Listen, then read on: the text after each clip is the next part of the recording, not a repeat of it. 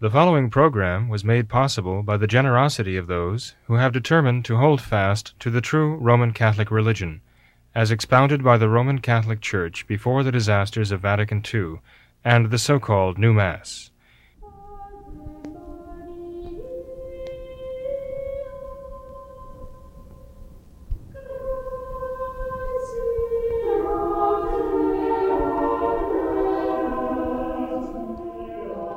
Hello and welcome to What Catholics Believe. I'm your host, Thomas Nagley, and with me tonight is Father William Jenkins from the Society of St. Pius V and pastor of Immaculate Conception Church in Norwood, Ohio. Hello, Father. Hello, Tom. Tonight we will continue to tackle some of our viewer questions that we received via the email address and also the Facebook group. And our first question tonight, Father, comes from a viewer who writes in and says, I recently heard a traditional Catholic in arguing against abortion say that though the Church forbids contraception for them personally, they would totally support contraception for non-Catholics in order to prevent abortions. This seems wrong to me on multiple levels, but I couldn't seem to articulate exactly why. Could you possibly talk about why promotion of contraception to prevent abortions is a faulty idea? Well, in the first place, the contraceptive pill, the birth control pill, so-called, can function as an abortifacient. Mm-hmm. It can cause abortions. Sometimes people have the mistaken notion that the birth control pill prevents conception. And it does, it can, but the birth control pills themselves are effective much of the time, most of the time, but not all of the time. Right. In fact, some manufacturers will put in their literature that, will boast 97% effective, mm-hmm. 95% effective, whatever. And one has to ask, well, what happens the rest of the percents? Does that mean if a birth control pill is touted as 97% effective, what happens the other 3% of the time? And obviously, it depends on the woman who's taking it and her metabolism as to, how it affects her personally. But the fact is that there are doctors, honest doctors, who will admit that the birth control pill does not prevent absolutely the conception of a child, but there is a fail-safe mechanism, if you want, within the birth control pill, the chemical makeup, that it can prevent the implantation of a child that is conceived. And so there may well be women out there who are using the birth control pill thinking that they are avoiding problem pregnancies. They may think that they are avoiding even the possibility of abortion, which they might never do. They might say, I would never abort a child, and so I'm taking the birth control pill as an alternative. And they might actually be conceiving and aborting children. Who knows, if that 3% or that 5% that it is considered not effective yields a pregnancy that is terminated by abortion, so the child cannot unite with the body of the mother and live, then such people might be aborting more than one child a year and not even be aware of it. So there is literature on the subject. Many doctors will not level with their patients on this subject, is what I've been told, because they don't want to dissuade them from using the birth control pill by giving the fact that the birth control pill can fail. Mm-hmm. And so they keep up the facade that there's nothing to worry about, just pat them on the head and send them on their way. But as I say, there is literature on the subject, and there are doctors who will tell them, yes, the birth control pill can fail, and they can conceive, and the child would be aborted, because implantation is prevented. Right. So that's one, I think, important aspect of the question that people should know.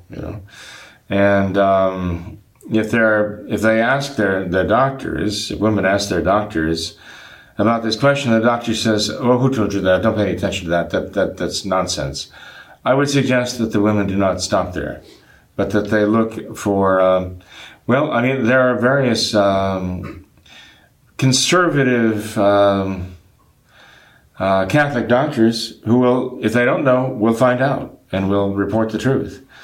The Linacre Quarterly out of Britain is a publication of the Catholic Physicians Guild.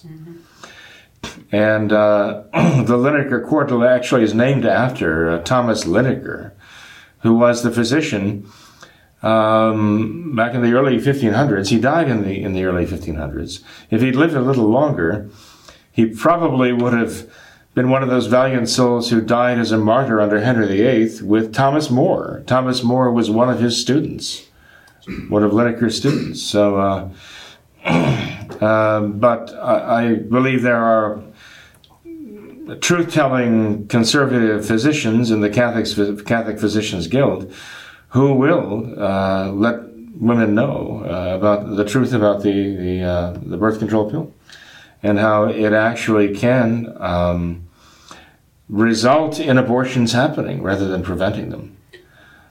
So, but in any case, the whole idea of saying, well, let's, I guess what that person is saying, and I'm trying to guess what the person is saying because I'm not sure what the line of thinking is, of those who would say, well, let's promote the birth control pill among Protestants because it's a good alternative to abortion. I'm saying it's not. Mm-hmm. But I would say also there's another problem with that, and that is the birth control pill actually promotes the idea that marital relations really are primarily, if not exclusively, for the sake of people's enjoyment and not about giving life. Okay. And insofar as we have people who are reaching for the birth control pill because they say, well, I wouldn't like an abortion, I wouldn't want to have an abortion, or I would not, period, I would not have an abortion if I conceived a child. Nonetheless, they're starting with the premise, but the marital relations we're having really is not primarily about giving life, because we're going to stop that, we're going to thwart that. But it's primarily now, because we're using the birth control pill, we're saying that it's exclusively about our enjoying having marital relations with each other. This act, which should be a life-giving act in itself, we're rendering impotent to produce life, and we're making it entirely about our enjoying time together. This is the root of all these evils we see. I mean, the homosexuals basically start with the same principle. They say, look, this is not a life-giving act. This is about our having fun and enjoying life together. And obviously having children is an impediment to our enjoying our lives. Children demand a lot of time, energy, attention, money, all of these things that we should be doing and spending on and with each other, we're diverting to the children. So we have to divert these things back to our own mutual enjoyment of life together and not be lavishing them on children. And so what they'll do is they'll say, we have to use the birth control pill to avoid bringing more children into the world, which are devouring our time and our money and our attention and all the rest. And we have to turn this back to ourselves to enjoy life. But also, as a part of that enjoyment of life, we still have to have relations, right?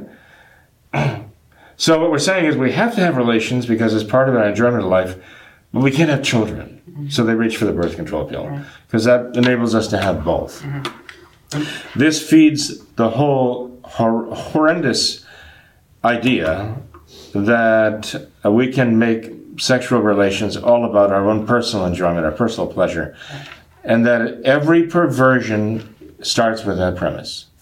You don't want to do anything that is going to encourage that way of thinking. Mm-hmm. And it seems, Father, that the line of thinking behind this question could be the idea of choosing the lesser of two evils. And I've heard this line of thinking preached before, but it doesn't exactly apply because contraception is, in and of itself, intrinsically, always and everywhere immoral. Is that correct? Right. It is. And one has to remember if you're choosing the lesser of two evils, you're not really choosing the lesser evil. Right. You're not really choosing an evil at all. But you're trying to avert Right. an evil. And but you say this is intrinsically evil, and rather than averting evil, you're saying, well, let's promote this evil deliberately, willfully, as an alternative to the other evil. When you're choosing lesser of two, you're not choosing evils at all, right? You're just steering away from a greater evil and hoping to avoid any evil at all, even if it seems inevitable. Some collateral damage will happen, but you cannot will an evil. In this case, even at that,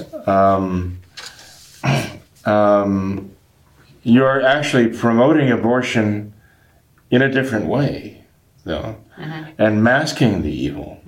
The very evil that people are, but he says he's trying to avoid, he's actually promoting by promoting the birth control pill. Right. It's the exact same line of thinking behind both of them, like you said, turning the marital relation, that act. And in using the birth control pill, abortions are happening. Right, exactly. Too. Exactly. So you're really not avoiding them, quite the contrary. No, the only real solution is to tell people, look, this is evil, your whole way of thinking is evil. Because if you take your way of thinking to its logical conclusions, you can justify abortion. If you say, well, our relations are about our personal enjoyment, and that's what it's really all about. Thus take the pill, well, that's what the abortionists are saying. Hey, look, this is really about our enjoyment. This child is getting in the way of our enjoyment. The purpose of this is our amusement and our satisfaction. And so how can you argue with the fact that this child is an aggressor impeding our enjoyment of life? And that's the point. If that were the point, then they'd be right, in a sense, you know? Yeah. The same with, as I say, the homosexual is saying that this is the point, our enjoyment. And no, we don't have to worry about conceiving children and having them get in the way of this.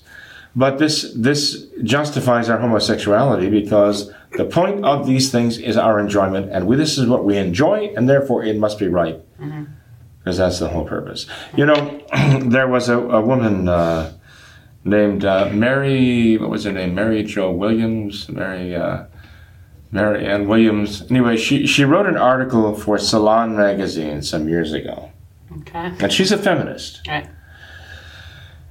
And her point was this, okay? We feminist women have to stop embarrassing ourselves by arguing that the unborn child is just a fetus and that it's not a child. We have to admit that it's a child. We're making, in a sense, fools of ourselves by going through all these contortions to try to say it's not a child, it's not a child. Look, it is a child. Everybody knows it's a child. Stop pretending. Stop dissimulating. Stop embarrassing yourself by denying an obvious fact. So we should just admit the fact that it's a child. Whether pro-choice or pro-abortion, whatever you want to call it, we have to say that is a child, but that child's life is not worth my life. My life is more important than that child's life. And therefore, I am going to terminate that child's life because my life trumps that child's life. That's what we should be telling people. And you think, what a monster. What a monster, right? Sounds like Hitler. Yeah, I mean, it sounds like, that's actually being kind. But essentially what she's saying is, again, in a very brutally honest way, that this child is an obstacle in my living my life the way I want to live my life. And this includes my own sexual activity. This child is an unwanted and unwarranted byproduct who really has nothing essential to do with my sexual activity because it's about me and my life and my enjoyment of life. And that child has to die. if that child is going to be an impediment on my living my life, because my life and my enjoyment of my life is more important than the child's life. Mm-hmm. Essentially, that's exactly what she's saying. That's exactly what the homosexuals are saying in principle. It's exactly what the married couples who are saying when they use artificial birth control. They're all saying essentially the same thing. Mm-hmm. That this is about my enjoyment of life. Anything that gets in my way is going to be destroyed. And I'm not going to stand for it. Right. So anyway, the whole thinking is off base. The only real solution is to make people understand that their activity, sexual activity, is about giving life. God has said so. And this is the big struggle today. This is why people who hate the Catholic Church, really, because the Catholic Church has really stood for that alone. In all of this time, the Catholic Church has stood bravely, even unto martyrdom, saying, no, this is not about your personal enjoyment. That's not the primary essential purpose of male and female and the union of them. The primary essential purpose is giving life. And nothing can warrant deviating from that. And once you do, then you have just licensed every single perversion imaginable, and some of them perhaps unimaginable. Right.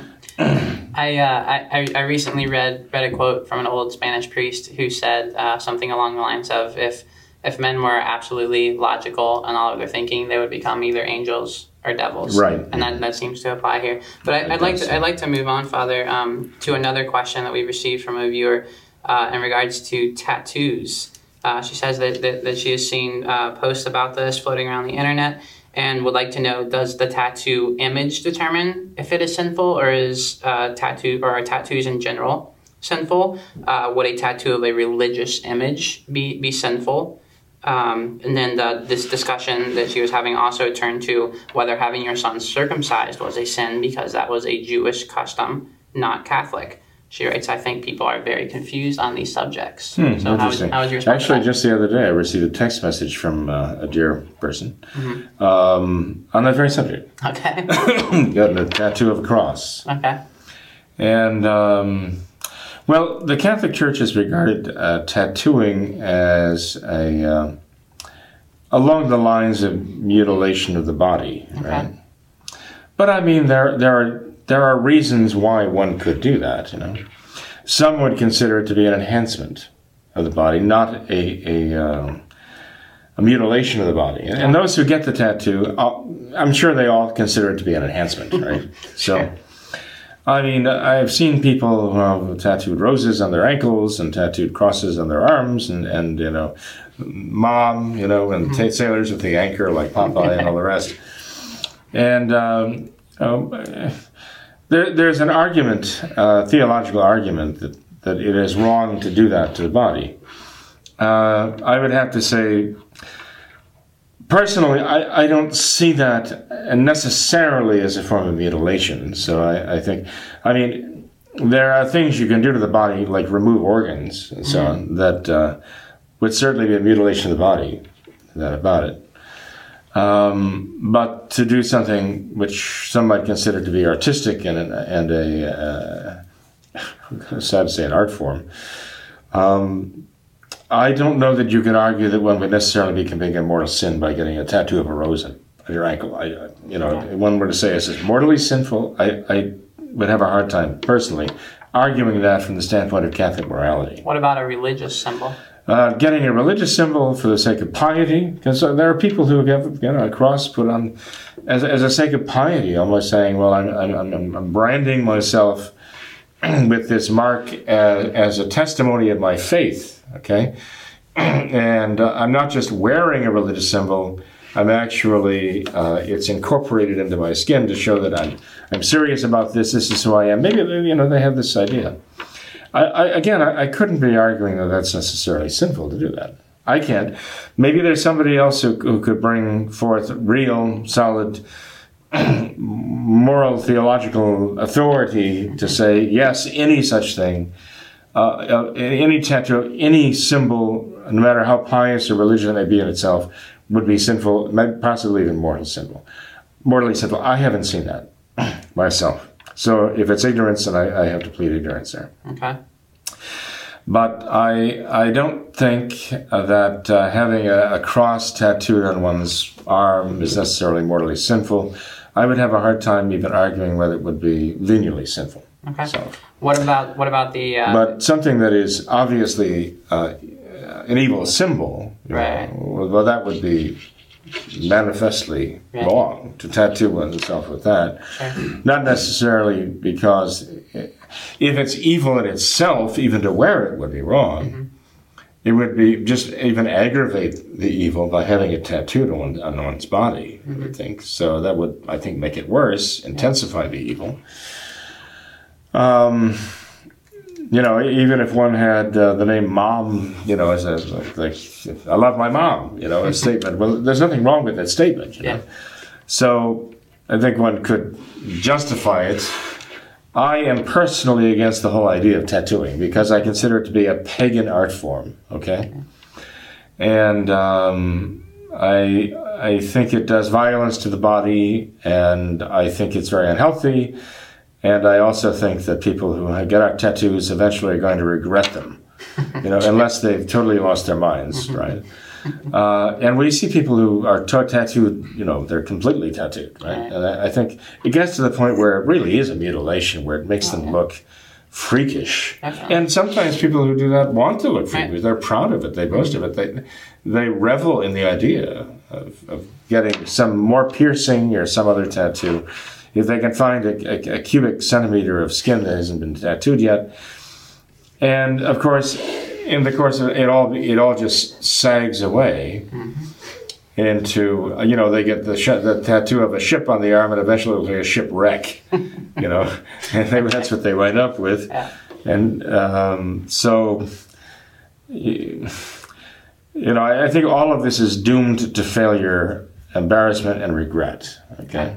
And there are people who specialize in removing or trying to remove tattoos, and they can't even be very publicly successful at that, unless they were to flay someone alive and start off, with doing skin grafts, starting over again.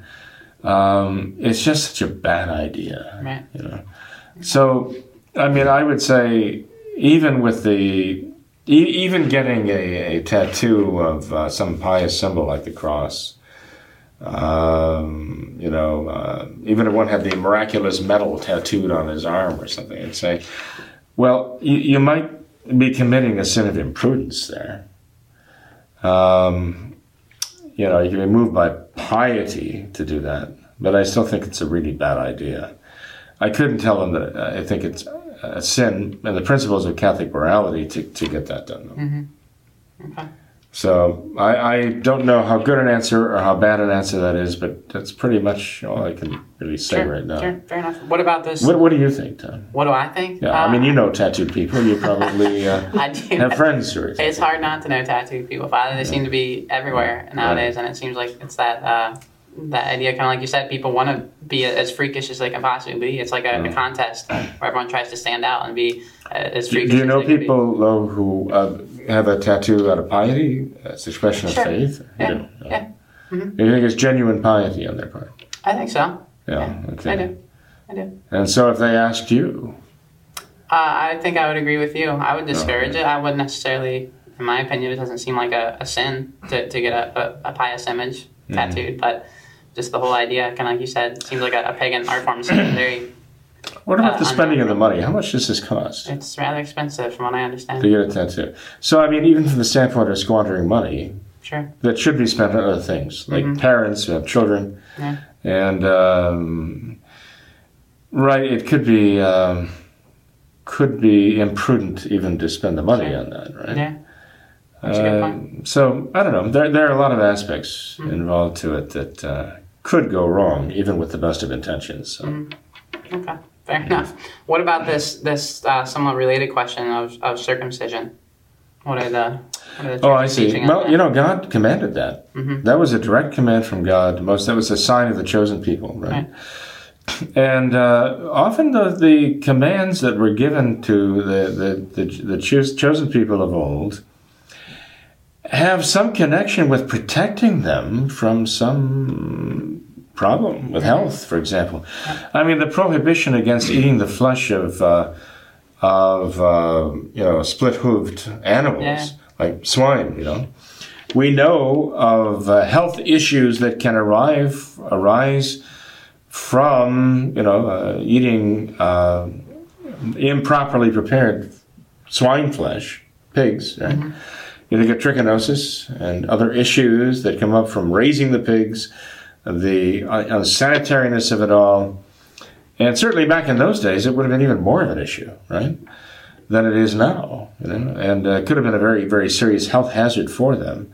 So maybe these prohibitions were not only symbolic insofar as the rejection of the cloven-hoofed animals as food, had something to do with the idea of Satan and the goat and the obstinacy. Our Lord chooses, saying the goats, are set aside because of their willfulness, right? The lambs because they follow the shepherd. They're used as symbols, right, of the human soul. Even in the virtues and vices of the human soul, who would be saved and who would be lost, So maybe the cloven-hoofed animals also were rejected because they represented some kind of a health hazard to people back then, but a especially serious health hazard that God was trying to shield the people from. And the idea of circumcision, too. Whether it would be interesting to see how this factors into fertility and actually giving life and promoting the population and avoiding health issues. It'd be interesting to see what health benefits that would accrue from the practice of circumcision. One could possibly see there that God would have, in his wisdom, a way of protecting the people and even promoting the population of his chosen people of the Old Testament. So, but since God, who is the creator of the human body and the fashion of the human body, gave a direct order to Moses, this is what I want you to do, as a sign of your being a member of this people, descendant of Abraham, right? And therefore, that of the bloodline from Abraham, the Messiah will be born of you. And he himself would also be subject to circumcision, was circumcised, probably by Joseph, St. Joseph himself, possibly even in the stable, and given his name as Savior at that time. And this operation was the first shedding of the blood of Christ, which means the first shedding of the blood of God on earth took place at this time. We cannot say that this would be mere mutilation of the body. I mean, God has the right to command this, and God did command this. And even his own divine Son, made man, underwent that operation for a very important reason. And it's considered symbolic of his future sacrifice and sacrificial death on the cross. Even beyond this, though, I mean, without getting into too much detail, you have to remember that the pagan peoples worshipped devils. Mm-hmm. And one of the most important ways that they worshipped these devils was to offer them their children in sacrifice, but also their sins of impurity, really perverse impurity. The symbols that they erected were symbols of, I won't say it here, but symbols of male dominion and pride and arrogance and so on. And that God gave this particular practice to Abraham and his offspring as a way of humbling that. Do you know what I mean? A way of humbling that. And the arrogance of that. As though, we give life and we are the life-giving power and, God, this is how we worship our false gods that's how they would humble by actually paying tribute to their demon gods this way. But the true God gave this to Abraham as a kind of an answer to that arrogance, saying to humble that power, that masculinity, that maleness. And so it actually played a very important role, honestly, in the development of history even. And as I say, even our Lord's life, his fresh blood was shed this way. So you couldn't simply dismiss it as a form of mutilation. Okay. It was mandated by God that this be done. He never commanded that the practice should be stopped? No, one could argue and say, well, that's not required now. That's not required now religiously, because that was the Old Testament. This being the New Testament, there are definitely things, ritual things, that we do not have to do. Mm-hmm. The modern church loves to promote Seder Passover meals among the people, but that's a celebration of God's deliverance from the bondage of Egypt, but is also, with the Paschal Lamb, supposed to be a profession of faith in the coming Savior.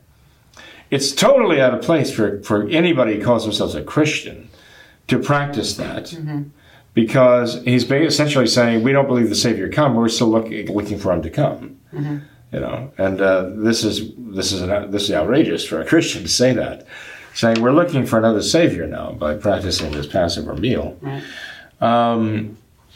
So there are certain things that we really should not be doing from the Old Testament, and the apostles definitely left these things behind, and didn't want them practiced. The Judaizers, the early Christians who came from Judaism, were the ones who were insisting that these practices be kept, including circumcision, by the way. Okay.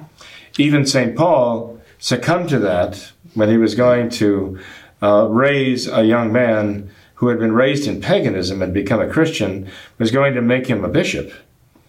He knew that the Jewish converts, many of them, would not accept him unless he were circumcised. So St. Paul did this for the sake of souls. But he wasn't saying that this was necessary now to do. But now Christians often do still practice that circumcision medically. They don't have to. A male who is not circumcised can get baptized and he's fully a member of the Catholic Church, But often this is practiced as a medical procedure rather than as a religious procedure. And so it is with Catholics who have male children circumcised. They're not doing this as a religious procedure. They're not doing this as a religious ceremony with any religious significance. They're doing it because they see there are certain medical benefits to it. Okay. And,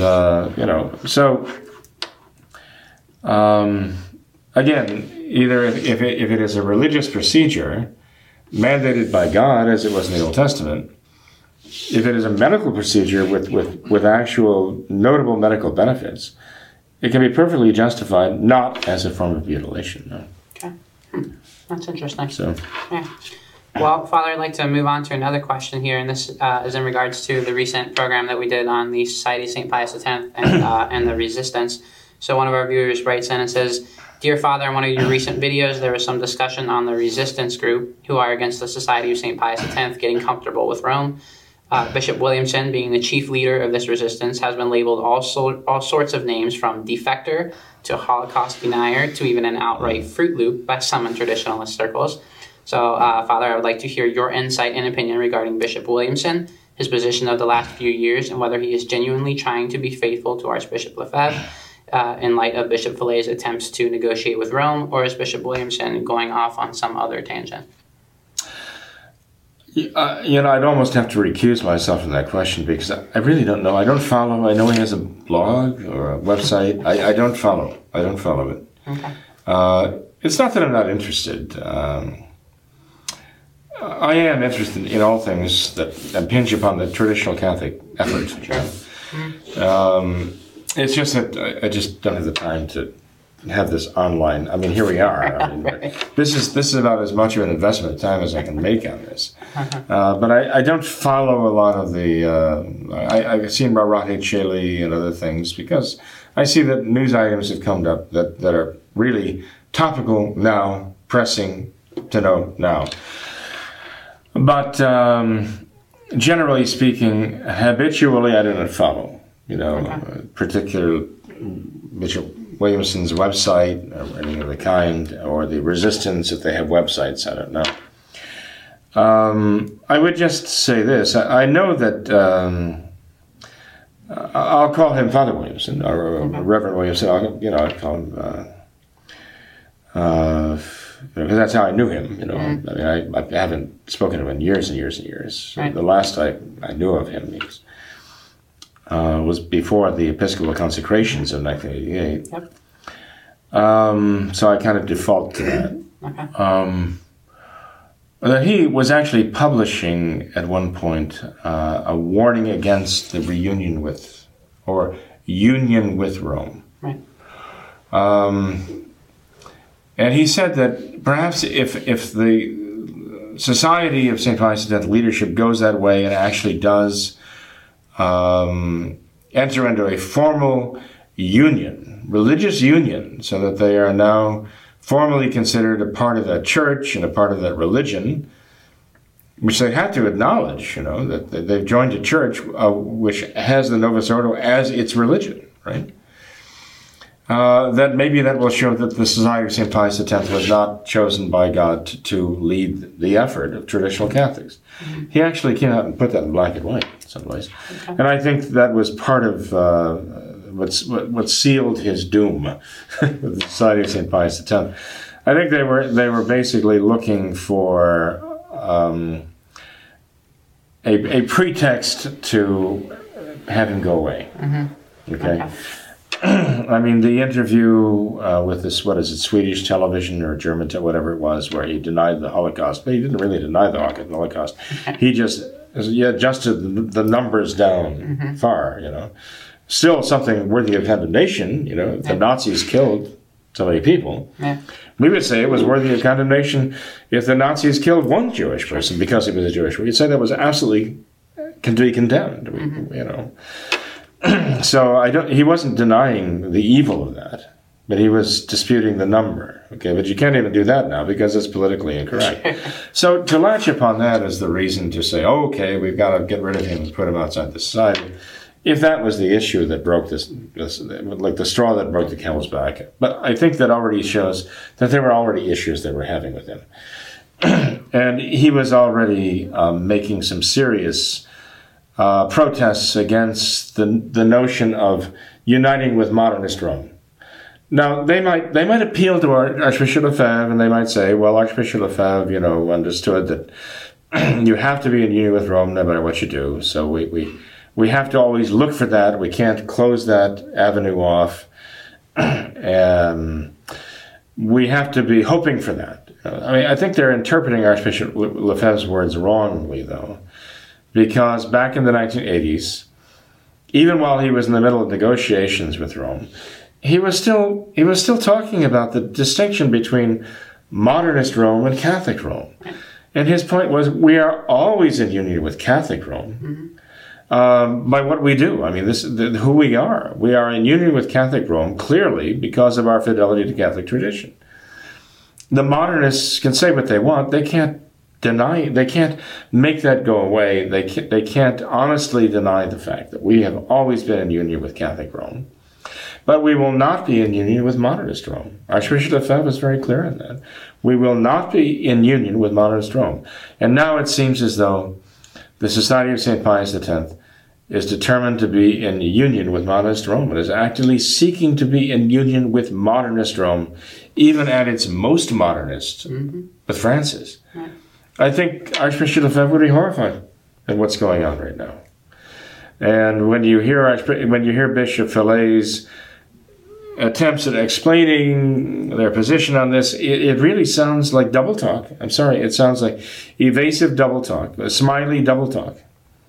And I don't know that people are generally convinced. I don't know how many people at Society of St. Pius X are convinced by what he's saying, that this is the right way to go. I don't know. I know many are not. Mm-hmm. And they're really, really concerned about this, and really, rightly so. Right. But I think I made an allusion recently, maybe here on the show, about the Society of St. Pius X being like the worm on the hook and the fish. The modernist Novus Ordo Church fish looking at the worm on the hook, think, well, here's lunch. Now, somebody could say, oh, well, the Society of St. Pius X does perhaps serve as the worm on the hook, but God is the fisherman, and he's using the line and the hook and the worm to capture the modernists, and he's going to bring them home with him. But I don't think it's necessarily so. You have what is called the anglerfish, and the anglerfish is very interesting because very ugly, like modernism, but it has this protrusion that goes out, and it has a joint here, and hanging in front of it is bait, but it's all part of the anglerfish that's holding out in front, looking for something to come close to, looking for a bite, And the anglerfish actually is the one who's holding the rod and the reel at this point, and the bait, and is ready to pounce at whatever comes, thinking it's going to get a meal. And I'm afraid that is what we're dealing with here, I do not think that Bishop Fillet is the equal of Archbishop Lefebvre, but I know I'm not either. Not by far. I don't know anyone who is. The equal of Archbishop Lefebvre. In so many ways, as an ecclesiastic. But I don't think Bishop Fillet is any match for Francis. Or any one of these modernists, either, Archbishop Lefebvre was. They were all overmatched by him, I think. But Bishop Fillet, no, I don't think they're overmatched by him. Quite the contrary. I think he could be easily overmatched by them. And when you see these interviews that he's giving with this person, that person, who are not even ecclesiastics, they're lay people interviewing him, right. He seems already overmatched. Like he's dancing around trying to explain something, and sometimes it's even embarrassing, So he's not representing the traditional Catholic position very well. As I knew Archbishop Lefebvre, I was very blessed to have known Archbishop Lefebvre, and he's one of those people you feel sorry for anyone who didn't have an opportunity to know him. Okay, but when I do see occasionally Bishop Fillet there being grilled by these interviewers, and I hear his soft pedaled answers, I can actually imagine, and there are many others I know who knew it, could imagine the Archbishop sitting there and answering those questions, and it would be a very different interview. Very different interview. And you'd come away from there thinking, he's right, We cannot compromise our faith to get their approval. It's a travesty. And it would be a tragedy if they were to let this big, ugly anglerfish, lure them in. Yeah. So they have to stand firm for the faith and let that be enough for them, and not be seeking the approval of the modernists for the sake of getting inside modernism and saying, now we're going to show everybody this is the right way. This is what everybody really wants, isn't it? Mm-hmm. Wink, wink. Everybody wants to be traditional, don't we all? What they're going to wind up is actually, at best, an error that is a mixture of Catholicism and modernism. That's what the Novus Ordo offers us as in the so-called indult Mass and the Summa Cum, the Summa, the document of Benedict XVI, Summorum Pontificum. This is a mixture of Catholic with modernist. Which is modernism. And it's still modernism. Right.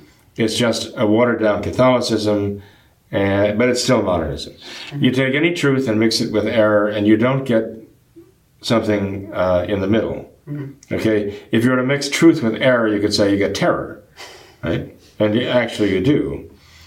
But whatever you wind up with, it's not the truth. Right. So that's what they're going to do, and I hope and pray they don't do this. Yeah, I like the anglerfish analogy, Father. That seems rather fitting. But speaking of modernist Rome, the same viewer writes in with another question. I'm not sure if you'll be able to answer this one, but he writes in and says, "Father, I recently watched the first 4 episodes of the HBO series The Young Pope out of general curiosity.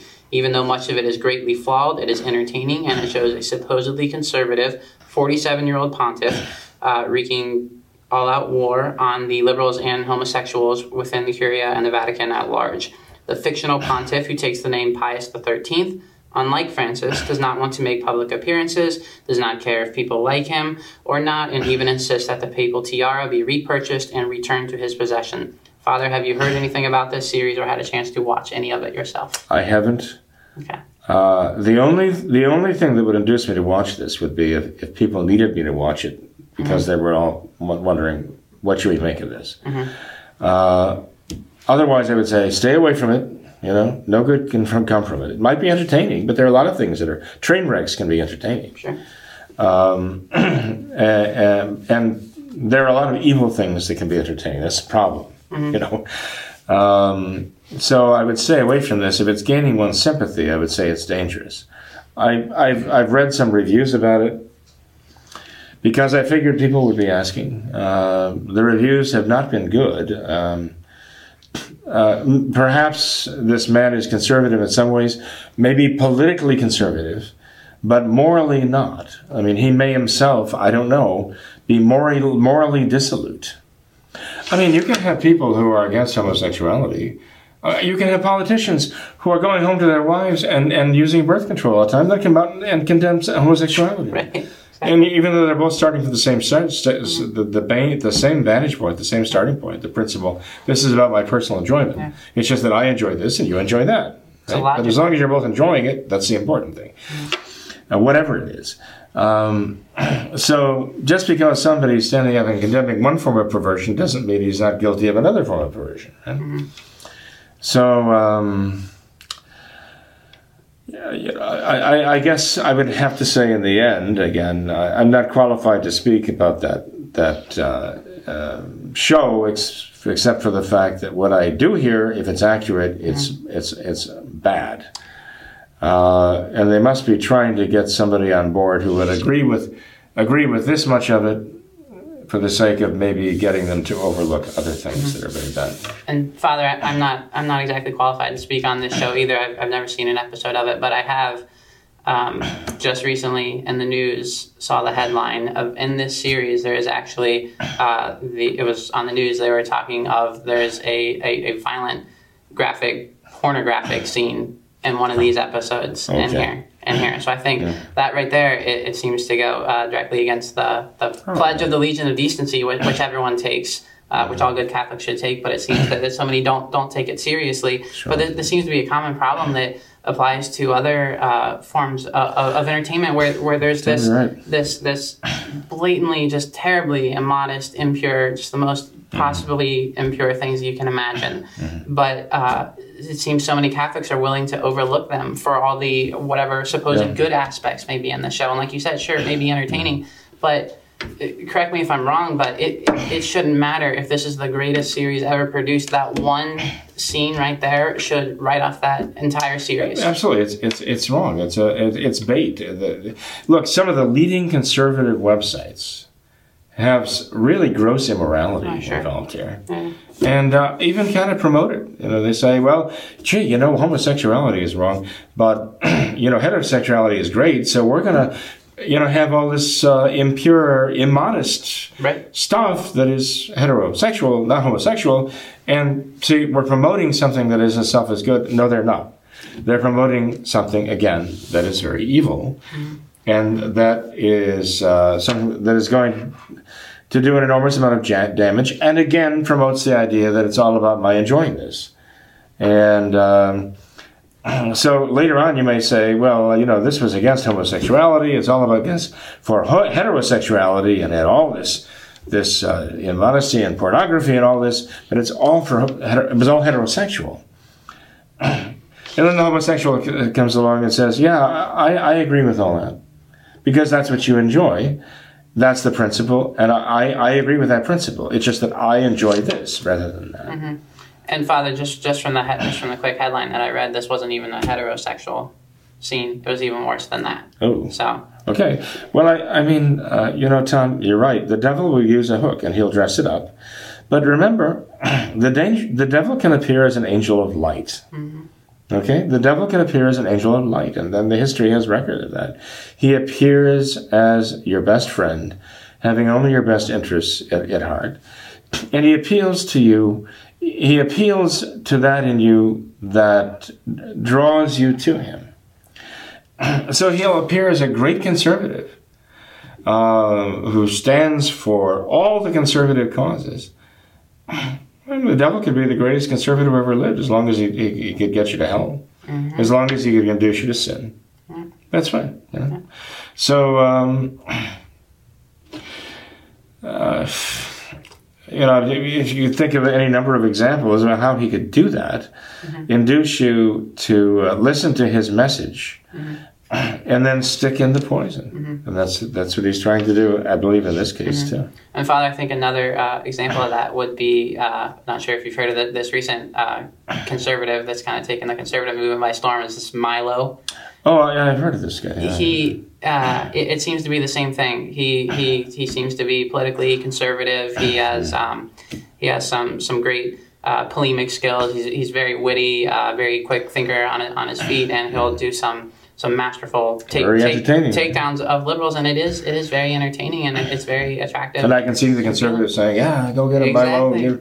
You're speaking for me in this." Yeah. Exactly, and he's kind of taken the conservative movement by storm, and conservatives all across. He's from England, I believe, but recently he did something. He said something that revealed about himself something horrific, right? Right. Yeah. It's nothing that was hidden, really. Oh, really? Everyone they cared to know already knew that it was there. It's homosexual.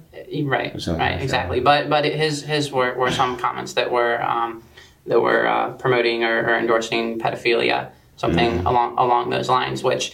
His whole life has been one giant example of this, but it seems rather ironic that he's this supposedly politically conservative, great entertainer who constantly rails against the homosexual agenda, this liberal agenda, and all this. But in the end, he seems to be the ultimate triumph of the liberal homosexual agenda, which is to normalize homosexualism, and that seems to be exactly what we're doing. We're completely overlooking the fact that. He is proudly partaking of one of the four sins that cry to heaven for vengeance, and we're just completely writing that off. See, there's a greater danger in that. There's a greater danger in that than there is in somebody who is a blatant liberal, exactly. And who conservatives recognize this person is wrong, has all the wrong ideas.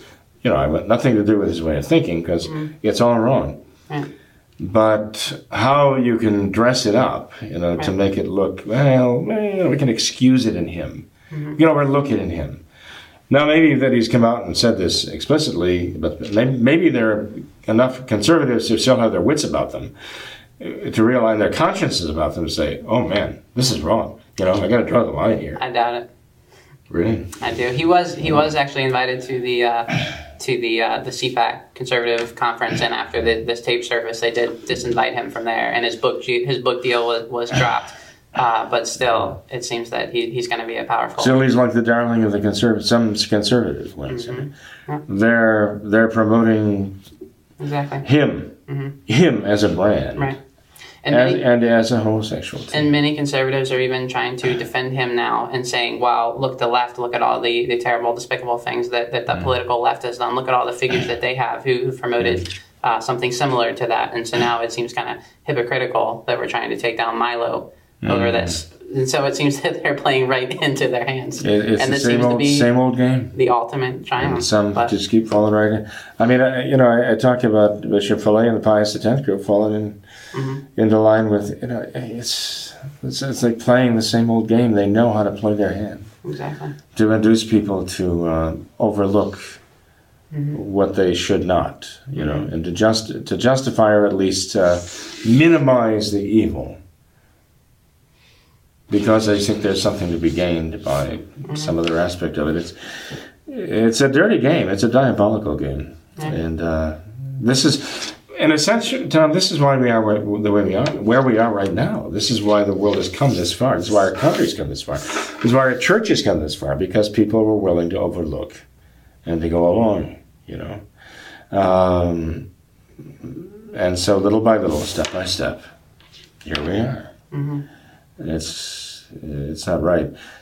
We have to stand up and say, well, there are things that we in no way are going to compromise. We're going to continue speaking the truth, regardless. This is how the Catholic Church was, you know. I mean, even during the time of Henry VIII, when Henry VIII was demanding the annulment of his marriage to Catherine of Aragon, after having sought the papal dispensation to effect it in the first place, then arguing, well, no, it was a terrible thing in the eyes of God, I've got to drop this. Then he's pushing. He has a time frame here, because the story is that Anne Boleyn was already bearing his child while Henry was still married to Catherine of Aragon. The child they hoped would be a boy, and they wanted to make sure he was going to be the legitimate heir, so they wanted to get him dissolved, his marriage to Catherine dissolved, and get him married to Anne, so that when the child was born, that would be recognized as the legitimate heir. And the church during this time was afraid of the consequences, and so they're kind of temporizing and granting this, holding off, thinking, well, things can change, Henry could die, anything could change. Ultimately, the church had to pronounce. The church had to pronounce the truth. This is wrong. You cannot dissolve your marriage or pretend that it's dissolved to Catherine. And the consequences were terrible indeed. And you can see why even Renaissance popes would could only temporize so long before they had to pronounce the truth. Mm-hmm. But they did. But they did finally, when it came right down to it, and the very authority of the church itself was involved and was at stake. They pronounced the truth, even though everything humanly in them was against it. By the grace of God, they just had to say, this is right and this is wrong. And we see this in the history of the church over and over again. It's kind of curious. I was just spending some time with one of the parishioners of another part of the country. We were on a mission to take care of some Stations of the Cross. But anyway, that's neither here nor there. And this fellow was telling me that he and his wife had been listening to, of all people, Rush Limbaugh. Okay. And he said he couldn't believe Rush Limbaugh was saying the things he was saying. This would have been in the previous 2 weeks.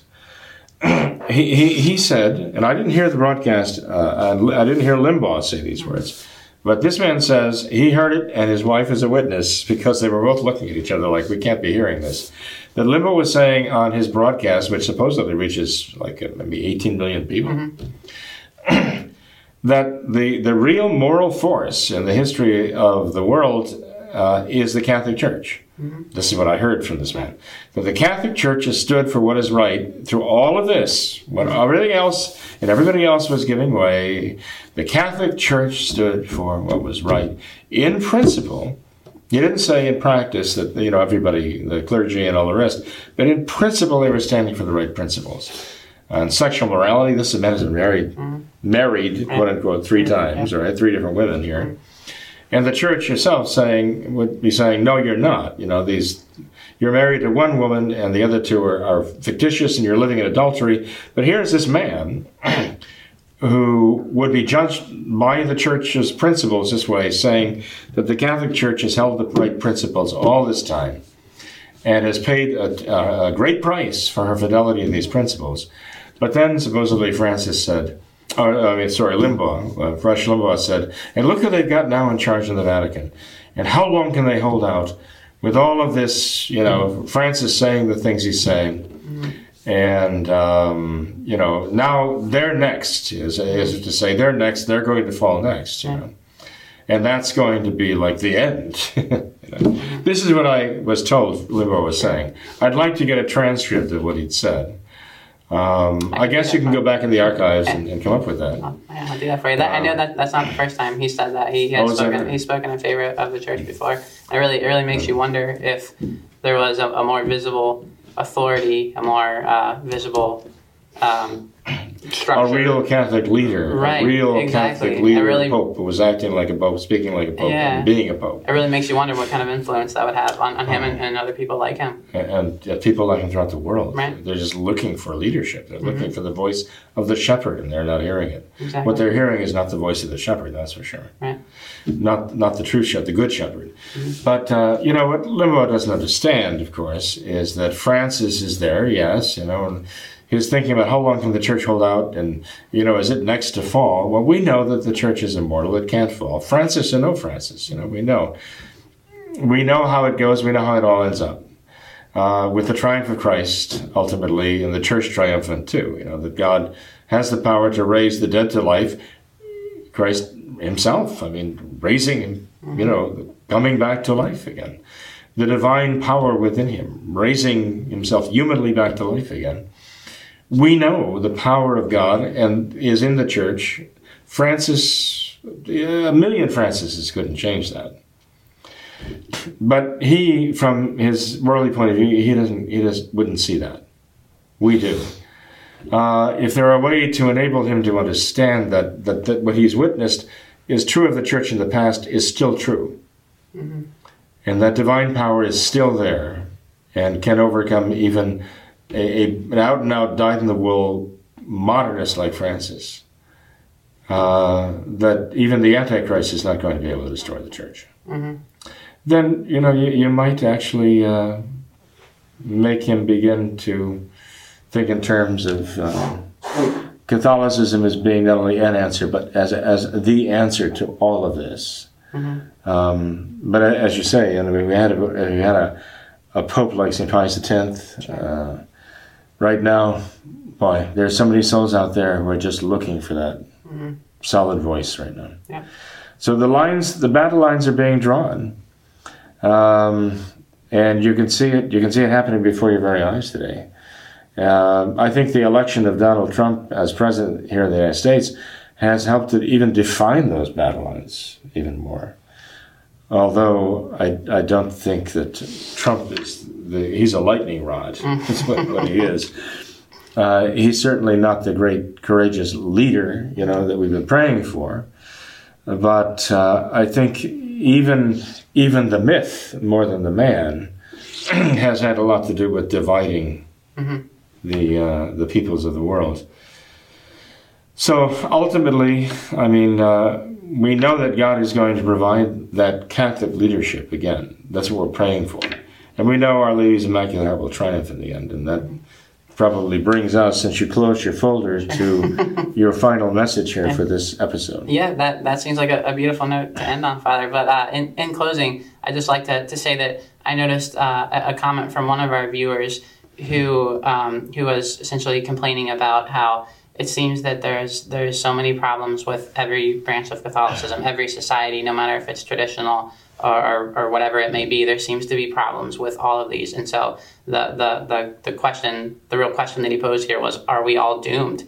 And it seems that you just kind of answered this question of where we're in these times now where it seems that the church is actually mirroring the life of Christ, where he went through a passion and his death on the cross, and after his death on the cross, no one knew how he was going to resurrect himself. This was something completely incomprehensible. And it seems that we're in that stage now where we can't foresee the future. We don't know how Christ is going to resurrect his church. But like you said, we know that he is going to. Yes. He will. So it doesn't matter if our human intellects can't figure that out. We know by faith that Christ will do that. Our faith can't waver. Cannot waver one bit. Our faith has to be like the faith of the Blessed Mother. Through all of that, right? The passion and death and... when our Lord's corpse was laid in her arms, it was so terribly disfigured, but she still recognized him, and she knew, the outcome. So that's why we still keep Saturdays, as you know, in her honor, in honor of her faith, because during that Holy Saturday, she was the only one on the face of the earth that had faith.